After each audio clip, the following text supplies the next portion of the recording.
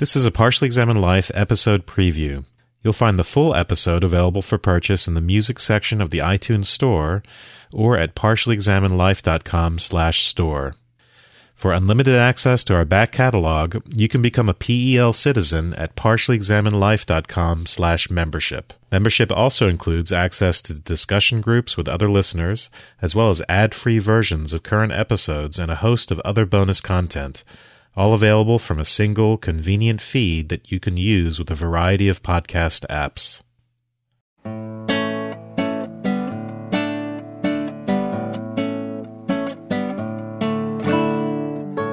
You're listening to The Partially Examined Life, a philosophy podcast by some guys who were at one point set on doing philosophy for a living, but then thought better of it. Our question for episode 41 is, what does the physiology of the brain have to do with ethics? We've read Braintrust, the new book by Patricia Churchland, Professor Emeritus at the University of California, San Diego, featuring as a guest right here in the show, Pat Churchland herself. My name is Mark Linsenmeyer in Madison, Wisconsin. And my name's Dylan Casey in Middleton, Wisconsin. Ooh, you've moved a whole 100 yards since last episode. And this is Wes. Wes said he had an emergency 5 minutes before the recording and could not come on. That's just bizarre. So Pat Churchland will be on with us in a few minutes. We thought we'd chat a little first. Okay. We don't have to explain to her why we were at one point set on doing philosophy for a living, but then thought better of it. So says the intro. I don't know if she's ever actually listened to the show. I did send her the Philosophy of Mind episode where Wes was especially critical of Dennett, who, according to the introduction to her 1986 book, Neurophilosophy, Dennett was instrumental in getting her to write that book. Oh. It's all connected. Well, she seems to be interested in scientific grounding and a kind of pragmatic attitude with respect to it without reducing it. She's skeptical of overexcited reduction of neurological research into a kind of deterministic formulation of how morals work. That's, to me, one thing I'm most interested in hearing her talk about is the big problem with, to me, overly scientific accounts of morality as rooted in our emotions or our hormones or whatever, is that there's a kind of one-to-one correspondence that once you've sorted out what that gene was, that morality gene, then you'd understand exactly what moral decisions ought to be made. So you kind of displace the universalism of Kant or something like that into a biological universalism. But she embraces this notion of biology and mind of the many-to-many, the organized network kind of mode. Mm-hmm. That involves multiple solutions to multiple problems, so that the notion of what judgment is ends up playing a great role in it. There's social effects, there's biological effects, but I'm interested in what the notion of judgment is on her part and how that comes into morality, what judgment is as a faculty. In explaining phenomenologically the way we make decisions, she says, well, we make decisions. We take a many valued parameter space and come up with a solution to the problem. I'd like to hear more about how she thinks of that working. And in particular, it seems that you're going to have to maybe not have a theory of mind, but some kind of understanding of how things ought to be working to make predictions. So there's some underlying assumed causal relations that you have in your own mind, implicitly or explicitly. Looks like we are approaching the time. Hello, Pat. Hi. I'm here with Dylan Casey. Hi, Pat. Hi there. Dylan has done a number of these with us. He's actually my brother-in-law. Oh, okay. So I edit these pretty heavily after the fact. So you can be really rude about your colleagues, and I'll take that out. Am I to take that as encouragement? Whatever. It's a combative, your work does not seem combative, but certainly the discussions of scientism that it engenders are heated. Yeah. Although it's quite interesting, I've been reading Hume in the Treatise again, and it's remarkable how combative he is. I mean, he really takes on the people that he regards as the opposition, and it's really slash and burn. Yes, commit them to the flames. Yeah, I remember that. Yes, exactly. Anyway, he's so wonderful to read. Yeah, so we thought we'd start this off. We're going to talk for the most part about Pat's book, but you mentioned Hume a number of times in here as both a foundation of your work and as a figure that's sometimes brought up to argue that the entire point is just wrong-headed of what you're doing, that the is-ought distinction is so sharp, as Hume described it, that talking about brain physiology in the context of morality is useless.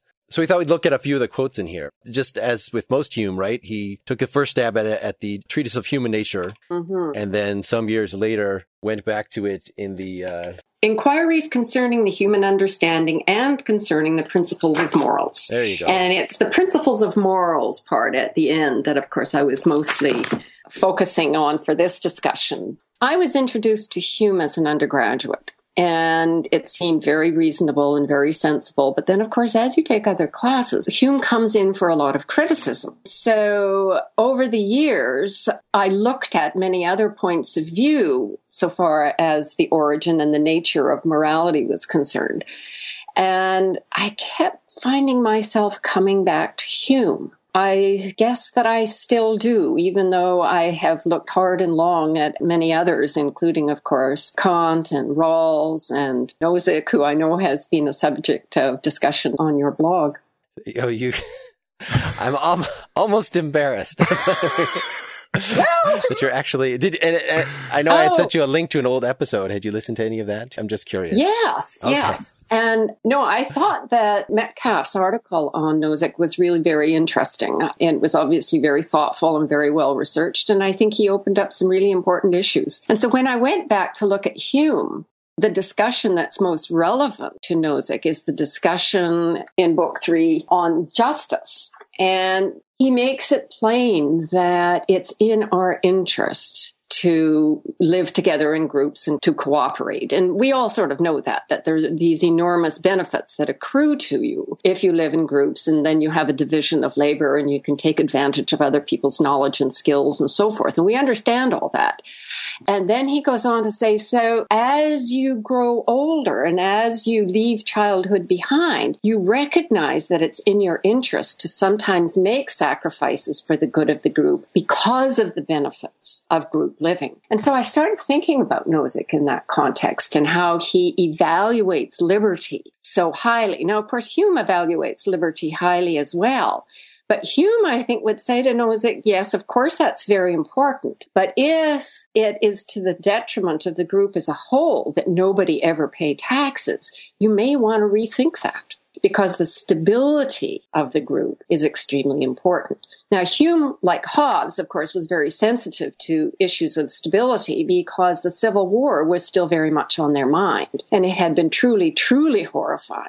And they realized, which we sometimes, I think, don't always, that our social institutions can be very fragile, and that instabilities that undermine social institutions can be very, very destructive.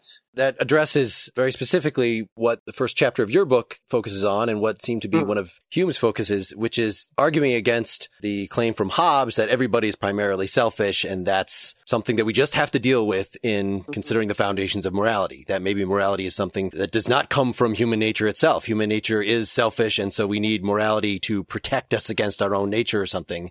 But you've claimed that the same mechanisms that, in fact, self-interest itself is an evolutionary leap. Yeah. You had described it as a system of internal balance. Yes, that's right. And that in all organisms, there is very well-organized and well-protected circuitry for seeing to self-survival and self-well-being. And that what really changed with mammals was a sort of extension of that circuitry to the care and well-being of the offspring. And then, of course, over evolutionary time, as mammals spread out and found new ways of living, then other small changes took place to sort of alter the sociality in various ways. And you could think of that in terms of the expansion of the circle of people within your group. Some people seem to, again, the libertarian camp, seem to act as if self-interest is self-evident and there's something inconceivable. That's right. If anybody says you're doing something altruistic, then, well, that's just because it makes them feel good or something like that. And in a sense, they're right, that it's the same brain circuitry that makes you care for yourself that is just tweaked here to expand that circle. So it's almost a redefinition of what self is, that self is not just this organism. It includes, at least in some circumstances, when, if the lion is coming to get you. I think that's quite right. And you can see in non-human primates, such as monkeys, for example, that individuals in the group will come to the aid of a baby who has been captured by a python. And they mob the python and they hit him and they bite him and they extract the baby from the python's coils. And this is behavior that's not alien to them in the sense that it's not sort of imposed on them by an external force and their own nature is against it. It's really an expression of their nature. And of course, we see a very similar thing in the case of humans, and not just their own offspring, but also the offspring of others. And Hume actually is great on this too, because he has a passage, this is again in the section on justice, where he addresses the question of, aren't we really just selfish and the rest is imposed and alien to us? And he said, do you not see by common experience always that parents sacrifice enormously for their offspring, and that a man may garner wealth, but that he gives most of it to his children and to his wife, and he sees to their interests often before he sees to his own, and it goes on and on. Now, of course, we know that that doesn't always happen and so forth, but it's very interesting that in order to make the case for saying that cooperation and social life is very natural and not contrary to our nature, Hume starts by making that case with regard to the family. And then he says, you can see that it's in your interest to belong to a group. And slowly over time, these responses become very automatic, these responses to cooperate and to engage in group living and to sacrifice, to take a cost sometimes to yourself in order that the group as a whole may thrive. So he understood that very well. And I find that amazing, actually. How would you contrast that kind of claim by Hume with Aristotle's the human being's a political animal and the primacy of family and that kind of thing? Well, I think they're very close. I think Aristotle basically understood much the same thing. By political animal, I think he meant political in the broadest sense. Yes, I think sure. he meant what Hume and what I would mean by a social animal. Mm-hmm. And, they're very similar also, I think, in understanding that ethics is fundamentally a very practical business about solving practical problems of social life, of how we can do things in such a way as to preserve well-being, my own, but the well-being of others. And Hume makes those remarks throughout the book on morality and the treatise, but also in the Enquiry. But of course, it's all there in Aristotle. Mm-hmm. And they're similar in this other respect, which I find to be really quite interesting. And that is they both realize that social institutions of criminal justice, of enforcing contracts, of defense are not just kind of throwaway political things, but in a certain way are the essence of taking morality from being the province of a very small group to being what you need to prosper in a large group. And what's so interesting to me is that so much of contemporary moral philosophy has missed all that. What I take is that the conventional way of thinking about these problems is what is a moral choice for an individual without paying attention to the notion that we are embedded creatures, that part of being human is being an individual and part of being human is being a part of a community, and that those aren't exclusive things. Oh, no, they're essential. And I think actually the European philosophers understood that in a way in which the American philosophers did not. Mm-hmm. That is, that part of who you are and makes you the person that you are and gives you the kind of quality of life that you can have is being a member of the group and having a role in the group and learning the group conventions and practices and then learning to improve upon those conventions and practices. And of course, the problem was that when the Europeans talked about those things, they made it sound so weird and woolly and difficult and obscure that people would just sort of throw the book down and say, oh, to hell with it. And you'd go back to the clarity of somebody like John Rawls. But Rawls, I think, didn't really get to the heart of the matter. Well, that's interesting. I usually think of Nietzsche, who has, I think, a very similar ethical view in terms of let's look at what human nature actually is. And there really is no normativity other than what comes from our own impulses or how we deal with other people. But yet he never made that leap to explicitly, at least being systematic about the political, because the political is big and scary. Sharing with maybe the way American philosophers often think about ethics, that the essence of the moral situation is I right now as an individual am in some situation. Right. Maybe I'm in chains. Maybe I'm in a concentration camp. That's right. It doesn't matter how unfree my situation is, but what it is my duty to do in that situation, as opposed to this state building, which even back to Plato's Republic, those were considered, those problems go hand in hand. You can't even really talk about the virtues of the individual without talking about the virtues of the state. Yeah, no, that's right. And Hume certainly understood the importance of institutions, but certainly clearly so did Aristotle. And they thought that a good deal of our sort of moral efforts ought to go into trying to figure out what kinds of institutions would promote prosperity and stability and what kinds of institutions would undermine them. And that is, I think, an important part of the contemporary, very public conversation right now about morality. And the case in point really has to do with the drug laws. The drug laws that came about as a result of the war on drugs and all that stuff have been a source of absolutely horrendous grief and misery. And of course, as this new report has shown, this war on drugs has been a colossal failure. And so part of what we have to do now is sort of figure out, well, then what should we do? This is a huge moral consequence. I agree, but it's interesting that you pick that example because I think it crystallizes the conflict about what morality is, in that on the other side of that, you have people saying, well, taking drugs is just wrong. And so you have maybe it's a kind of universalism, but it's a notion that that kind of moral distinction is writ in stone, and you appeal to something outside of something like a pragmatic sussing out of what would be beneficial compromise or solution to a many-valued problem between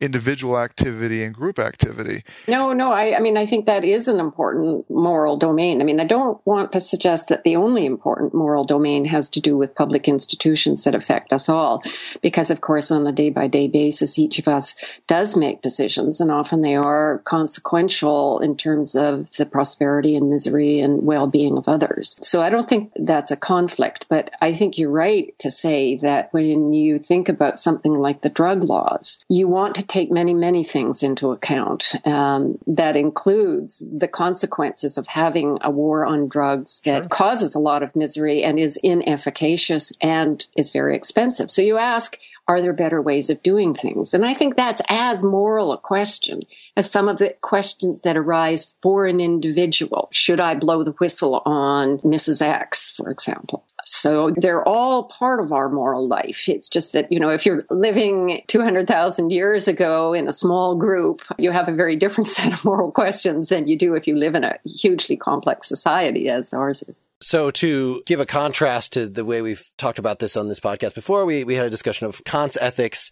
He insisted that morality comes direct from reason. It has to be a categorical imperative. It has to imply in all circumstances, regardless of what your individual desires are. And of course, he had read Hume and is reacting specifically to this. And Hume's position, on the other hand, was that it's all hypothetical. We can still talk about what you should do and what laws we should pass, but it's really based on consistency with what you already find yourself believing, right? Well, up to a point. For Hume, and I think this is also true of how I see it now that we know something about the neurobiology. For Hume, there is the moral sentiment. And what that does is provides a disposition so that you will consider certain kinds of alternatives, that you will find certain options unacceptable and others okay. But the moral sentiment in and of itself doesn't provide answers to moral questions. It sort of puts you into the space of moral reasons, if you like.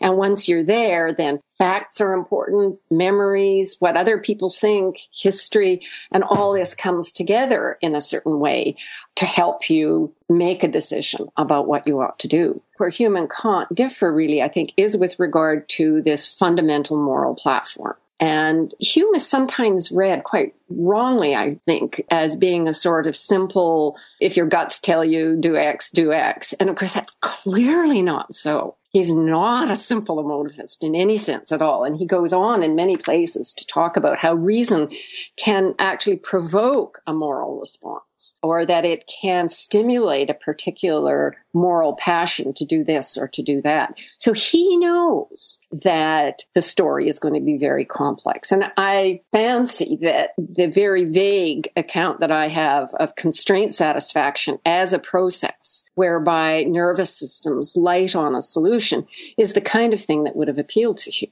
And I think constraint satisfaction is something that we can roughly understand in all animal decision making, even rats, where the variables are very well controlled. But I think it also seems to be something about the way humans make decisions as well. Whether those decisions are made very quickly and automatically, or whether they are made over many days as one struggles to sort of find a good resolution. But I think constraint satisfaction is what's going on. And that means it's not just reason in the sense of deduction. There's all kinds of perceptions and emotions and memories and so forth. Well, if I substituted the word judgment for constraint satisfaction, where I understood judgment, broadly speaking, is not merely satisfying the outputs of, for lack of a better term, reason in my brain, but understood it as being the weighing of all kinds of unspeakable things. Would that be congruous to what you're talking about? Yeah, I think it is. It's just that the judgment is sort of the outcome of the constraint satisfaction process. Sure. Okay. I guess I was thinking of the judgment muscle maybe, or the activity. Okay. And I don't want to, saying it that way, I don't want to say that there's a neurobiological muscle out there. I take your point. But I mean, in all animals, we see that when they need to make a decision, there is some sort of process that goes on where their immediate perception and what they've learned and various other factors sort of come to bear. And it's as though the brain sort of goes into a local minimum. The decision is made and the rat makes its choice, or the monkey or the person or what have you. I mean, part of the problem too is that Hume, when he is sort of expressing skepticism about the role of reason in morality, he means by reason there deduction and likens it to the kind of certainty that you get with algebra and geometry. But of course, he also knows that there is this other thing that we also sometimes call reasoning, or which Peirce would have called abduction, whereby you make an inference to the best decision. Yes. And Practical that's what reason. you think of, I think, as judgment. That's what I'm thinking of. And I had a question about that in the way in which that judgment worked with respect to, I'm thinking of what the notion of expectation is in general, that allows for predictive behavior. So that when you make a judgment, you also have implicit assumptions about what's going to happen in the dynamics.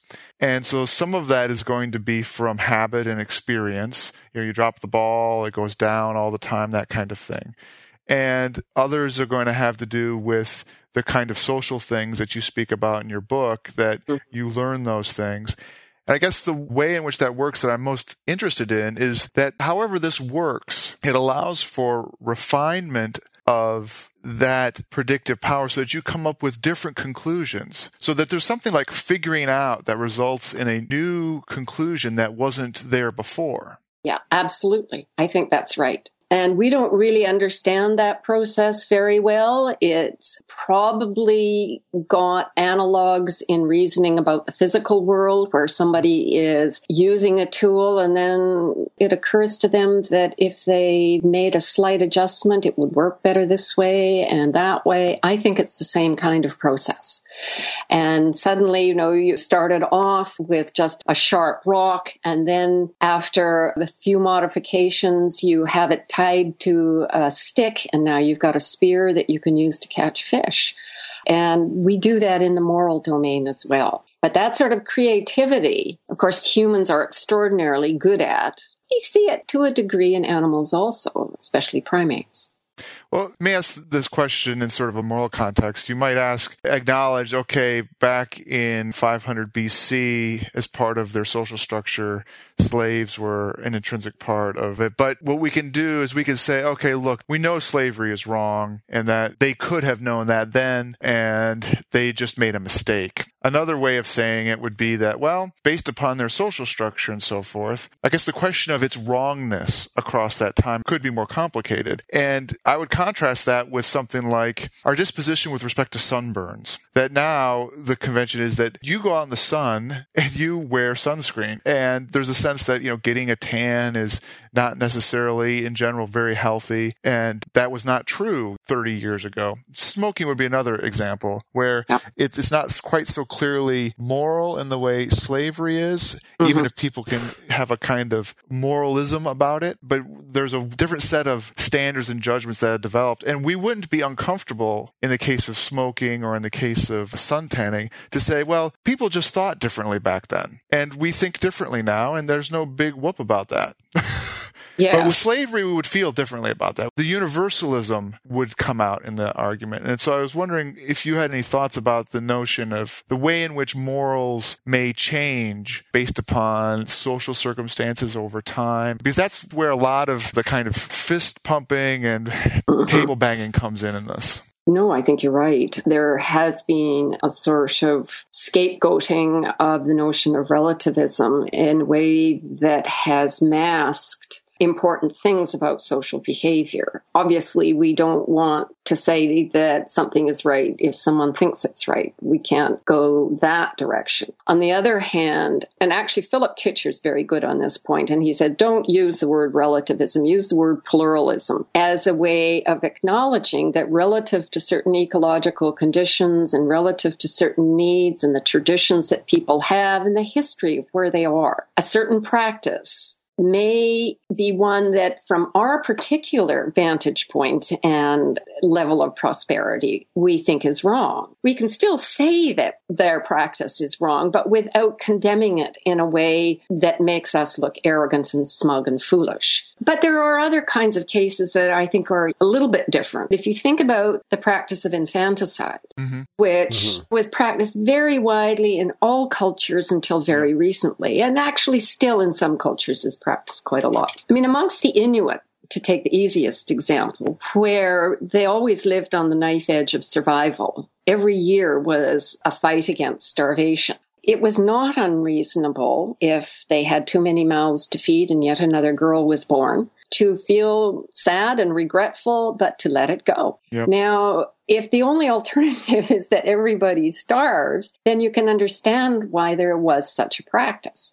But it's also important to realize the practice was not one that people took great joy and delight in. I mean, they didn't toss the baby into the ocean and laugh about it or anything of that kind. It wasn't based on desirability. It was based upon a necessity. kind of judgment. And I think in the case of slavery in Greece, of course, it was a very, very different institution from slavery as we knew it in, let's say, Alabama or Mississippi. And often slaves were freed. They were often educated. They were treated with quite a lot of respect. So you can look at Aristotle with his slaves and you think, oh, how dreadful. But if you actually take the time to put it in the context of what life was like for those slaves and their expectations and the style of life that people led then, you back off condemning it as something that is just horrendous. It wasn't horrendous. And I am betting that every table-thumping abolitionist who lived in Athens at that time with that set of social practices would have had slaves. We like to think that our knowledge is so deep and that we are so good that we never would have. I'm betting you would have. At least I'm betting I would have. Well, it's a little bit like every time people think about living in the past, they always imagine themselves as being part of royalty rather than one of the serfs.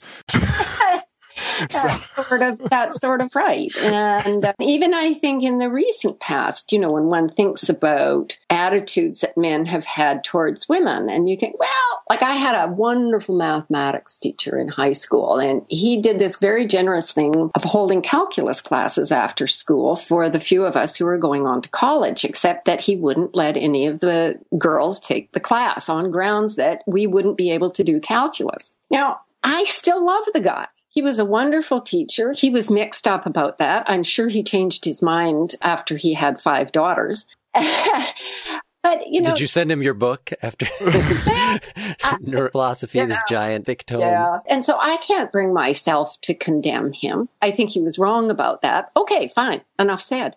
Yeah, I think this pluralism makes more sense to me when you're taking the approach that you're taking, that Hume taking, which I guess I'd call a bottom-up approach rather than a top-down approach, that we're not looking for universal rules, even when moral philosophers turned away from specifically trying to figure out what the scripture says should be the rules for everybody. And when they made the turn to, like Locke say, of let's justify these things through reason instead, they were still had the top-down paradigm, the divine command paradigm driving them. Oh, I think so. A lot of what you're saying in terms of how reason can inform moral judgments and how the complexities enter.